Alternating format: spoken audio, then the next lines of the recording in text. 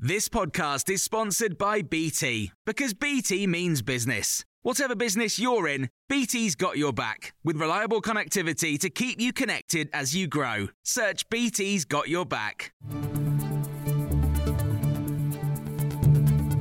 This is your Times afternoon briefing for Wednesday, the 22nd of November.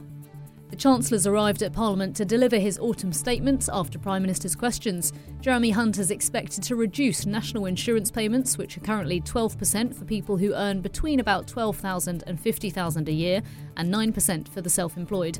He'll also increase benefits in line with September's inflation figure of 6.7%, higher than the 4.6% of October.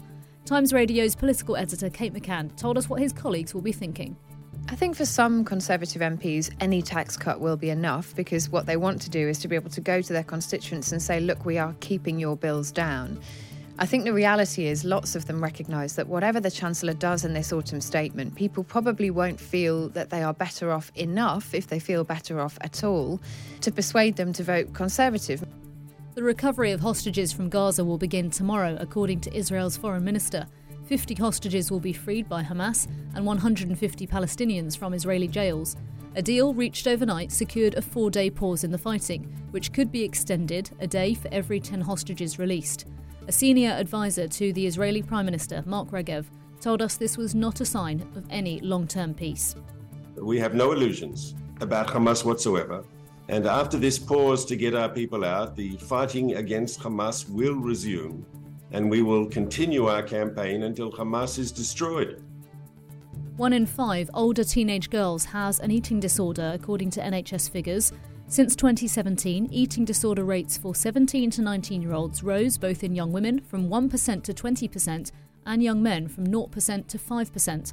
Tom Quinn from the eating disorder charity Beat said the impact of the pandemic cannot be understated, with lockdown meaning teachers and school nurses were unable to spot the earliest signs.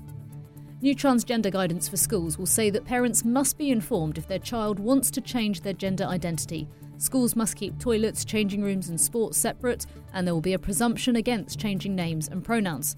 Tory backbenchers and campaign groups want a total ban on social transitioning, saying otherwise it'll create confusion for teachers and let children down.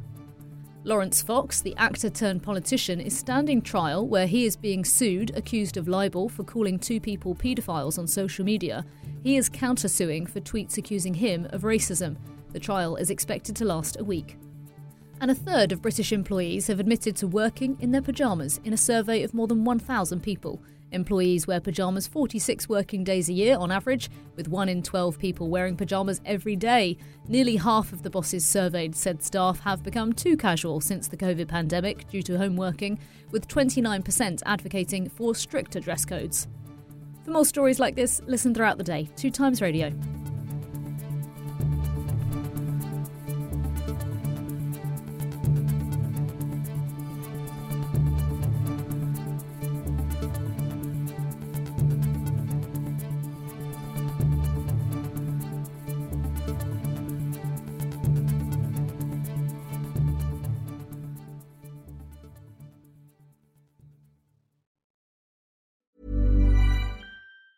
Planning for your next trip?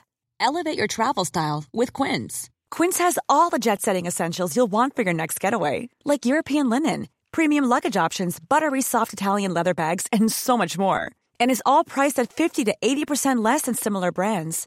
Plus, Quince only works with factories that use safe and ethical manufacturing practices. Pack your bags with high-quality essentials you'll be wearing for vacations to come with Quince. Go to quince.com/pack for free shipping and 365-day returns.